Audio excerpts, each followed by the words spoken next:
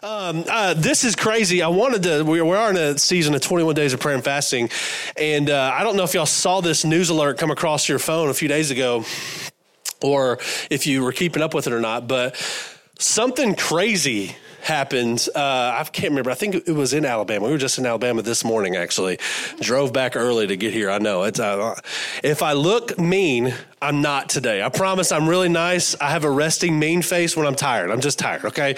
But got a notification that these teenage boys were playing pranks on cars. They were on an overpass over the interstate, and they were playing pranks on these cars, and they had these cinder blocks, and they were tying rope to the cinder blocks, and they were throwing them off the overpass.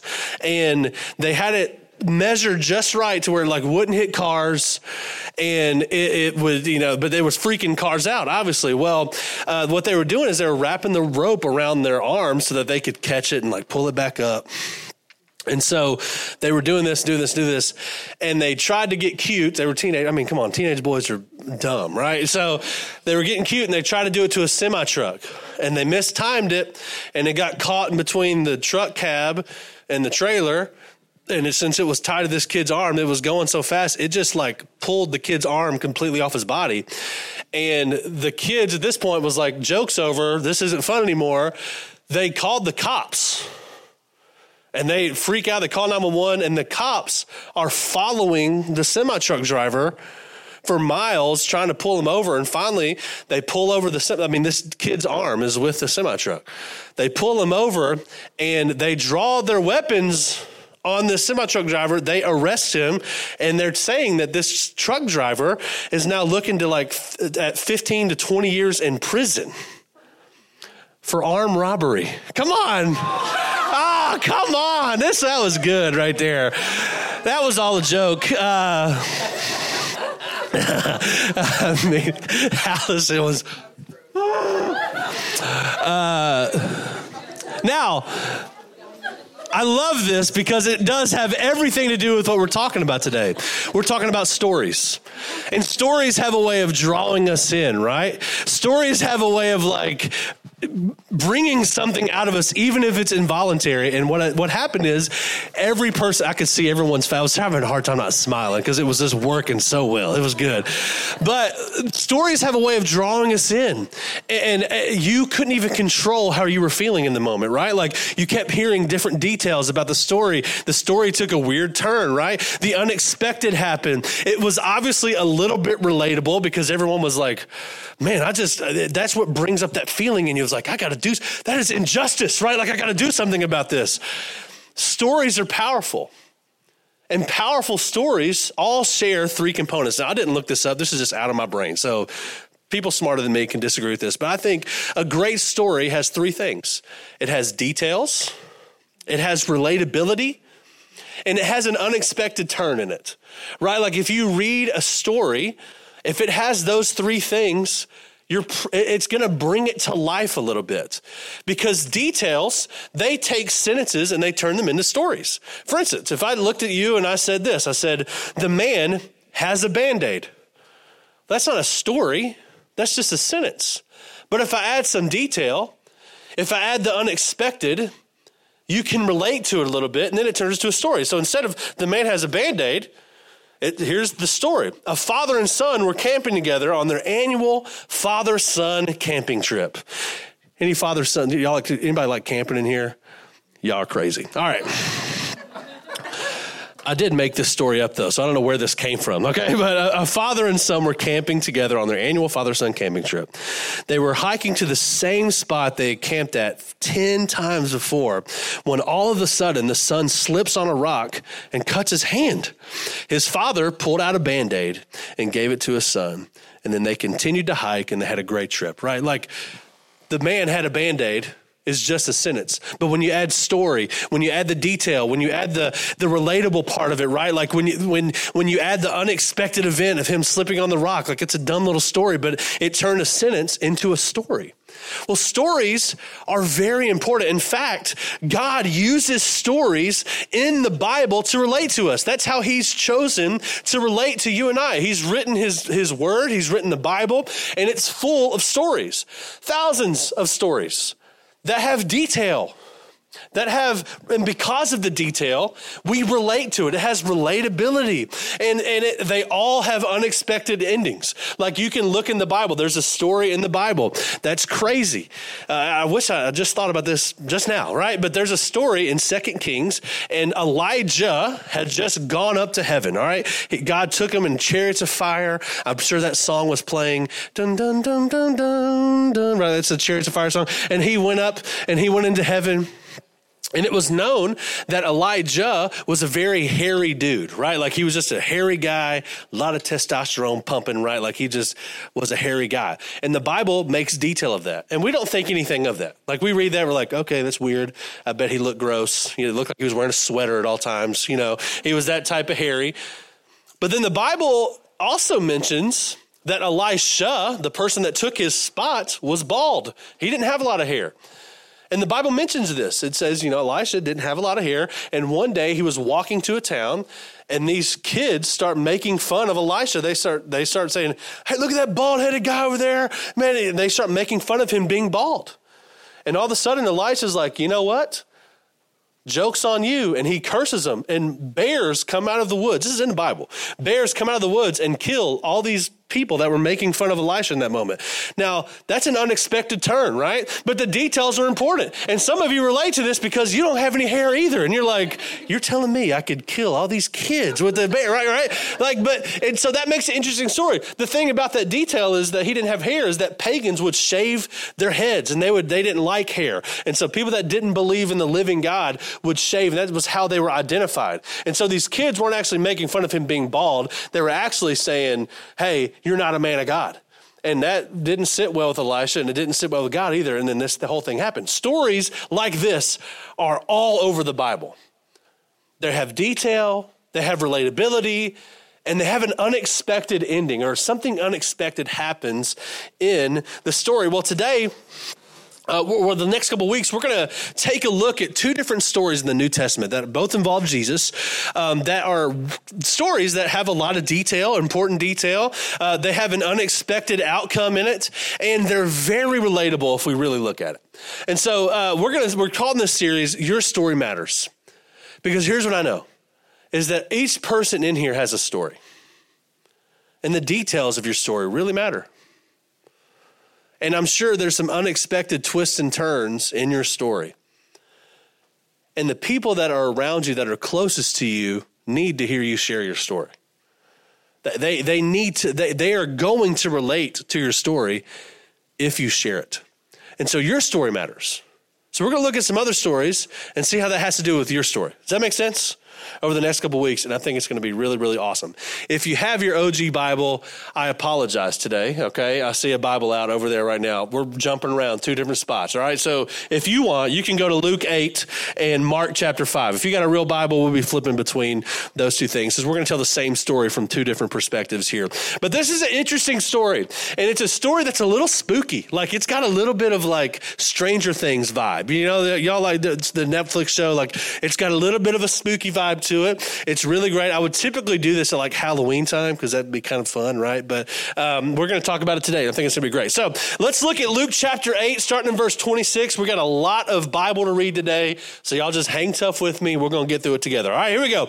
So it says this. So they arrived to the region of Gerasa. I'm not even going to try to say that. All right, across the lake from Galilee. So as Jesus was climbing out of the boat, a man who was possessed by demons came out to meet him. So my goodness, Jesus gets out of that boat and starts with a bang. Like, I mean, some crazy dude, he's clearly like literally possessed by demons, is coming out and he's making a beeline to Jesus. Now, if you're a disciple that's in this boat with him right now, what are you thinking? It's going down right now, dude. Like, there's going to be a fist fight. And I'm going to watch it, right? Like, it's like world star time. They're getting their phones out, they're recording it, and they're about to get ready to see Jesus own this dude, right? So he comes out and he meets him. And for a long time, it says, this man had been homeless and naked, living in the tombs outside of town. So not only is this dude crazy, he ain't got no clothes on, y'all. He's a naked man running at Jesus, clearly disturbed. And this tells us that he had been like that for a long time. He was homeless. And we'll later learn that he was actually notorious. Like, people knew who this dude was. And it wouldn't surprise me if the disciples had known about this person because he was kind of famous for his condition, right? So here he is, and the details matter. He's homeless. He's naked. He's been living in the tombs around dead people, dead things for a long, long, long time. So there's the details, right? He was possessed. This is actually the most detail we get about a person who is possessed by an evil spirit in all of the Bible. Like, we know more about this guy who is possessed by an evil spirit. That's not something that the Bible teaches a lot on. But there's a lot of detail we kind of have in here. So the details clearly matter. He was possessed by an evil spirit, and we know that he's been possessed for a long time. And the passage tells us that he had been tormented by this evil spirit for some time, and he was homeless, naked, he lived outside. So those are all the details, all right? And the problem of this problem of his caused him to be isolated from everybody else. So he had this problem, and he couldn't stay around other people. It caused him to be isolated. It caused him to be completely alone. He used to live in this town that they were going to. He used to have a family. This person used to have a career. This person may have had kids. This person had friends. This person would go to the grocery store. This person had a normal, average life. He used to be normal. He would be sitting in this room right now, and you would not think anything of it, right? And all of a sudden, something happens in this guy's life that changes him forever, right? Like, something happened.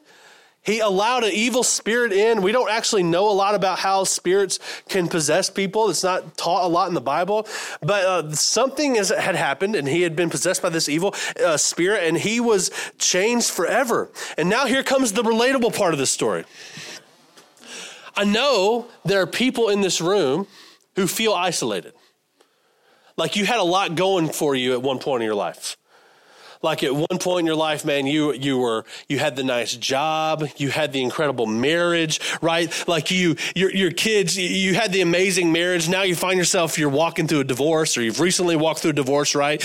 And now you're trying to just figure out what life looks like. I was married for so long, and now I'm not, and I'm just trying to figure out what it's like to live a life that's single now, and now I've got to provide for myself. And you used to be a person that had a great marriage.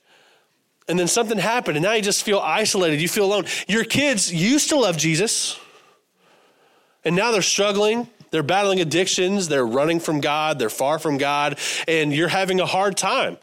And now you're like, okay, now how do I parent an adult kid that wants to run from you? Like, God, what do I do with that, right? Like, you're kind of left trying to figure this whole thing out. You feel isolated. You used to have a great relationship with your family.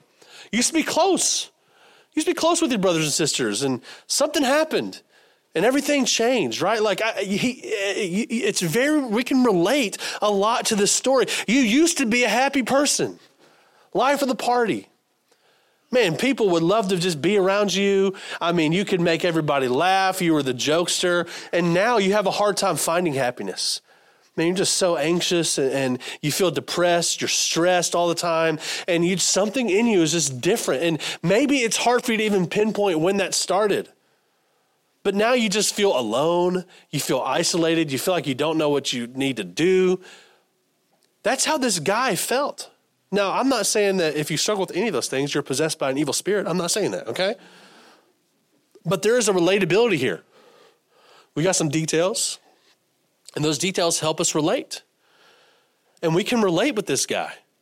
Like, man, I might not be naked and living in a graveyard, but I feel alone right now. This story has a lot of relatability if you really look at it, really think of it. So let's keep on. Let's keep reading. Now we're going to jump to Mark chapter 5, starting in verse 3. And here's what it says. This man lived in the burial caves and could no longer be restrained, even with a chain. Whenever he was put into chains and shackles, as he often was, he snapped the chains from his wrist and smashed the shackles. Come on. I mean, it's like the Incredible Hulk right here, right? No one was strong enough to subdue him. That means people have tried to subdue this guy, and they could not do it. Day and night he wandered among the burial caves and in the hills, howling and cutting himself with sharp stones. So this is what makes this guy notorious in this community. He was known as like the crazy guy. He somehow lost it one day, it appeared. And then they were like, this dude's got to be like put in jail. He needs to be shackled up to a wall. Like, we got to take care of this guy. He's going to hurt somebody. Then so they try to hook up chains to him. And boom, he breaks them. Nothing works. They try to put shackles around his feet or his hands and his feet. And all he does is just smash them off. I mean, it's crazy. And then they try to physically like get him under control, and they couldn't do it. And so they were like, the only place for him to go is to go with it to the tombs, like where the dead people are, and let him. Who cares? He can't hurt anybody over there, right? And so he's famous for roaming around. It's almost like a horror story, howling and yelling and taking sharp things and hurting himself. But this wasn't him doing these things. It was the evil spirits in him making him do these things. It was crazy. And this doesn't really have much to do with the message, but I do want to mention this because I think it's important. And I think there's a lot of stuff. I'm going to sound old school for a second. Y'all bear with me, all right? And because I just feel the need to say this as I was preparing, is we don't have a lot of knowledge on how people get possessed by evil spirits. I believe that can happen. I believe that does happen. I believe it looks different than what we would think it looks like because of Hollywood and how things are dramatized, but it's a real thing. So I don't know how this man was able to become possessed by an evil spirit, but here's what I do know, is we have to be careful about what we let into our lives. I would not be shocked. Can't prove this. I would not be shocked if this guy dabbled with something that was evil in nature, that may have seemed innocent in the moment. And listen, I'm just telling you, you have to guard your life. You have to guard your family's life. You have to guard what you bring into your home. You have to guard what you interact with. You have to guard where you go for your source of truth and all these things. And when you dabble with stuff like the occult, you dabble with stuff that's evil in nature, don't be surprised when you start dealing with some of the same stuff. I've seen it before. I'm telling you, the spiritual realm is more real than the room we're sitting in right now. That's where this room was birthed out of, was out of a spiritual realm. So be careful what you're getting into. Be careful what you're dabbling with what you're trying to find truth in. Because anything outside of God that you try to find to guide your life is not from God. We have to go to God's word and God's word alone for guidance in our life. We don't go to horoscopes. We don't go to stuff like that. We don't mess with that stuff. Why? Because you're opening the door to an enemy that wants to hurt you. And it's the only way I can say it. And so this does have something to do with the message. Your spiritual decisions, when you decide to dabble with stuff that you shouldn't dabble with, when you try to get into stuff that you shouldn't be getting into, spiritual decisions, that's a spiritual decision you're making, have physical consequences. So this man could have made a spiritual decision that he thought was going to help him. That's how crafty the devil is he makes you think that, man, if I could just get into this, if I could just talk to this person, this person that has passed, if I could just talk to them one more time and go see this, like I'm telling you, that's going to open the door to your life. And it can really affect you physically. That's a spiritual decision you make, and that can physically affect you. This man was having physical consequences from a spiritual problem. And so you have to understand that the spiritual realm of this world is strong. It'll pull you in. And don't be surprised when you start physically struggling with things when you make the wrong spiritual decisions. And I'm not saying that every person that's depressed or anxious is possessed by a demon and it's your fault and all this kind of stuff. There are actual medical things. Medication is great. I take anxiety meds every single day, okay? And I love medicine and I believe in it. But I do believe there's also a spiritual component to some of this stuff. Some people could be struggling with depression because of a spiritual decision they made. Some people could have an eating disorder because of a spiritual decision they made. Some people could struggle with certain things physically because of a spiritual decision that they've made. And so I want you to understand There are physical consequences sometimes of spiritual decisions that we make. But the problem is that when we get to this point where we really need help and we really are struggling and there's something happening on the inside of us that we cannot explain that feels different, right? Sometimes we go to physical means to solve a spiritual problem. This man, they tried to solve his problem by putting chains on him, by putting shackles on him, and did it work? No, because you can't solve a spiritual problem by physical means. It cannot be done. You can't solve a spiritual problem by physical means. That's why you can't buy your way into heaven. That's why, you can't solve spiritual things with physical things. It's not how it works. You can only solve spiritual things with spiritual problems with spiritual things. And this man, them people that had tried thing after thing after thing to help him. And they just said, forget it. I don't know what we're going to do with this guy. And it took a spiritual encounter with Jesus to finally fix him. And so please hear me. I'm not saying every problem you face can't be fixed by physical things. All right, I believe that God uses things like doctors and he uses things like your brain, right? Like think about something before you do it. I believe all those things, but don't discount the spiritual component to your life. That's what I'm saying. And so this man had a physical problem and he had a spiritual problem. But the spiritual problem was the root. And maybe in your life, you have a spiritual problem. That's the root that's causing some other problems in your life. Well, guess what? A physical thing is not going to fix it. A spiritual thing has to fix it. That's why this man needed an encounter with Jesus. That's why we do things like 21 days of prayer and fasting. That is a spiritual prescription to maybe align yourself with God.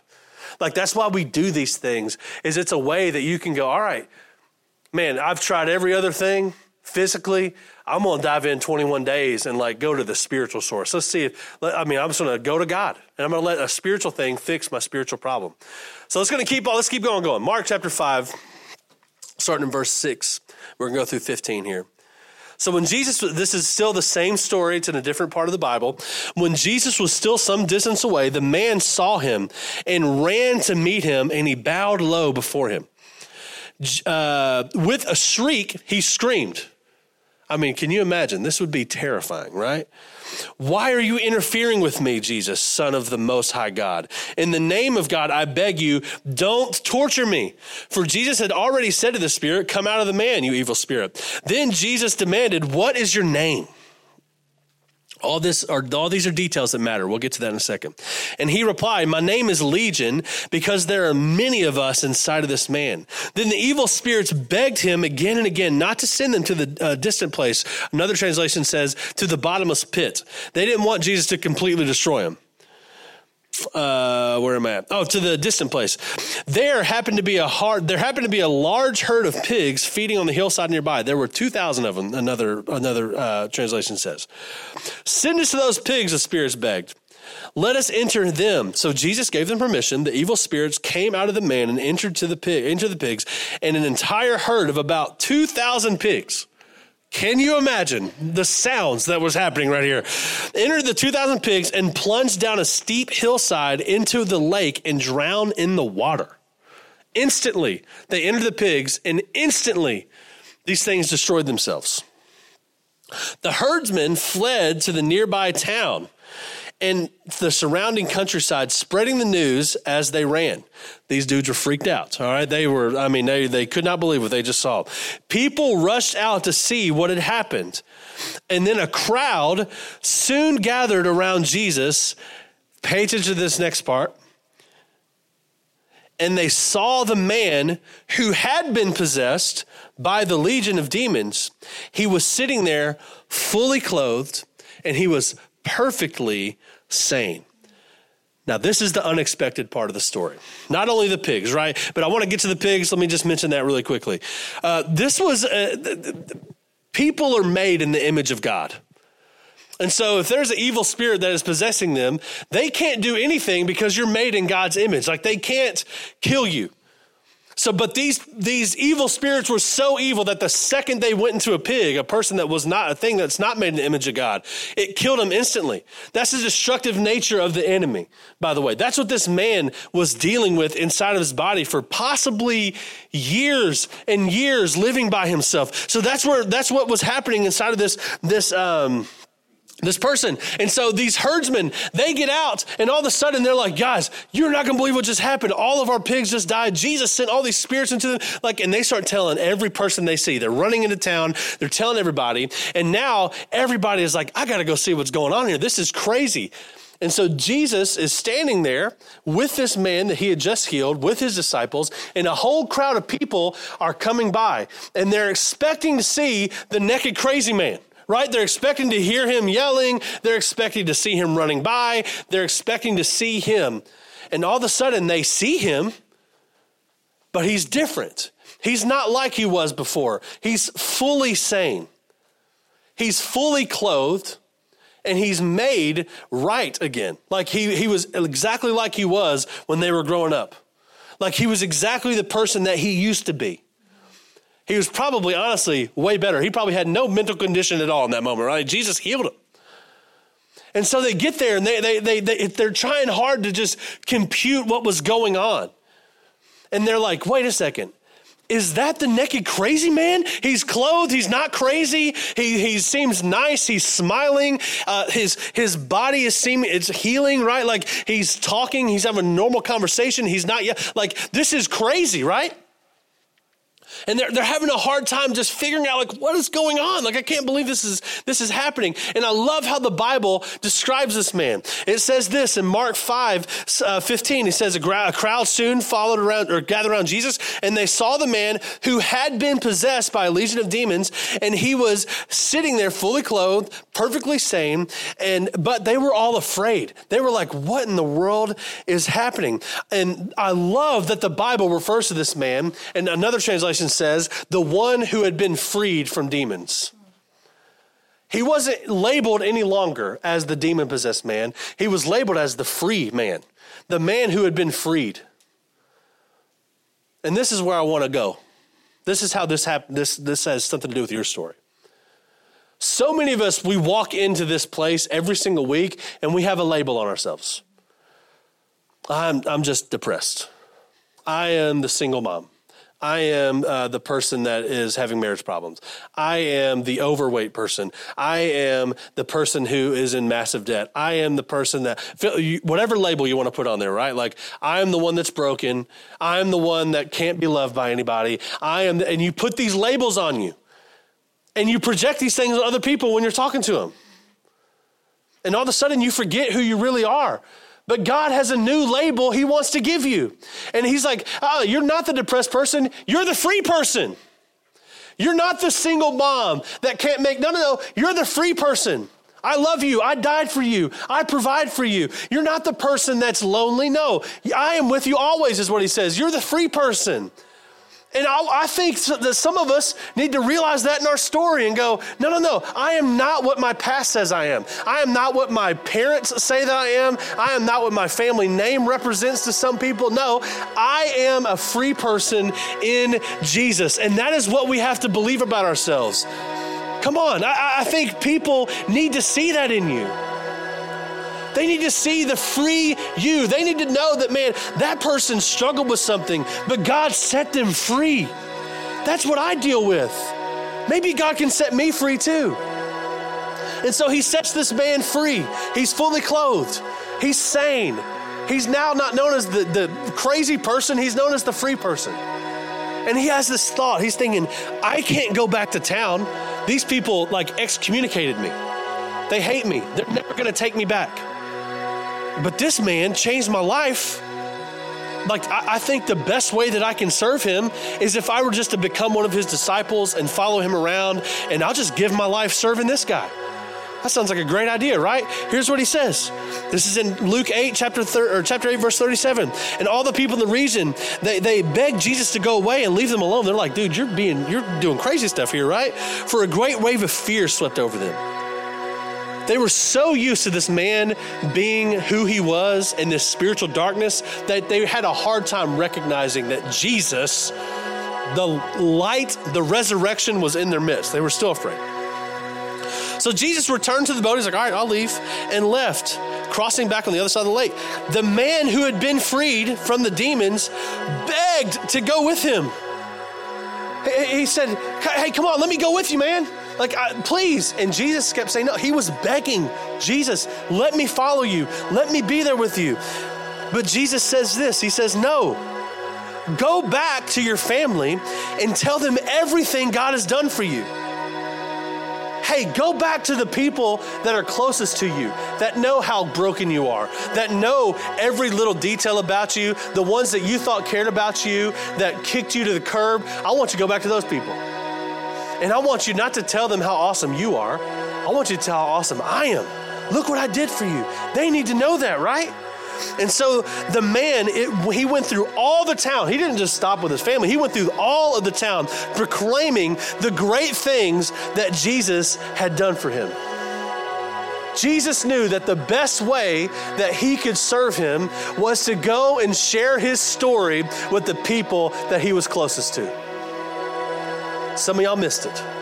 Jesus knew that the best way that he could serve him was to go and tell his story to the people that were closest to him.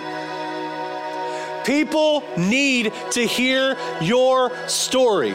They need to hear the details of your story because those details are going to cause it to be relatable to them.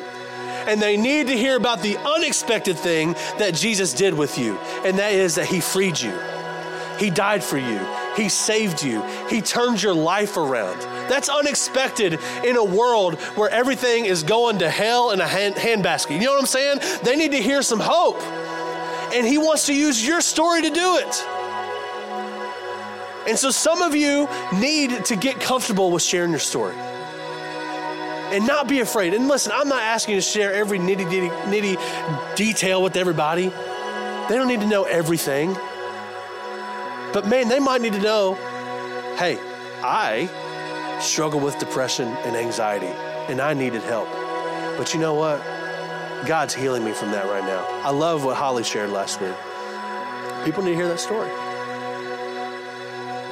Man, I just got through walking through the hardest thing in my life with my marriage. And what the enemy wants to do is make you feel ashamed. Because it may have even been your fault. I have no idea. But God wants to use that story. He wants to know the story about your family. Or no, people need to hear that about your family. I'm just telling you, your story matters. And some of the times, the best way you can serve God is to share your story. People need to hear the things. You're not that person anymore. You're a free person. And so your story has redemption. And those are the best stories.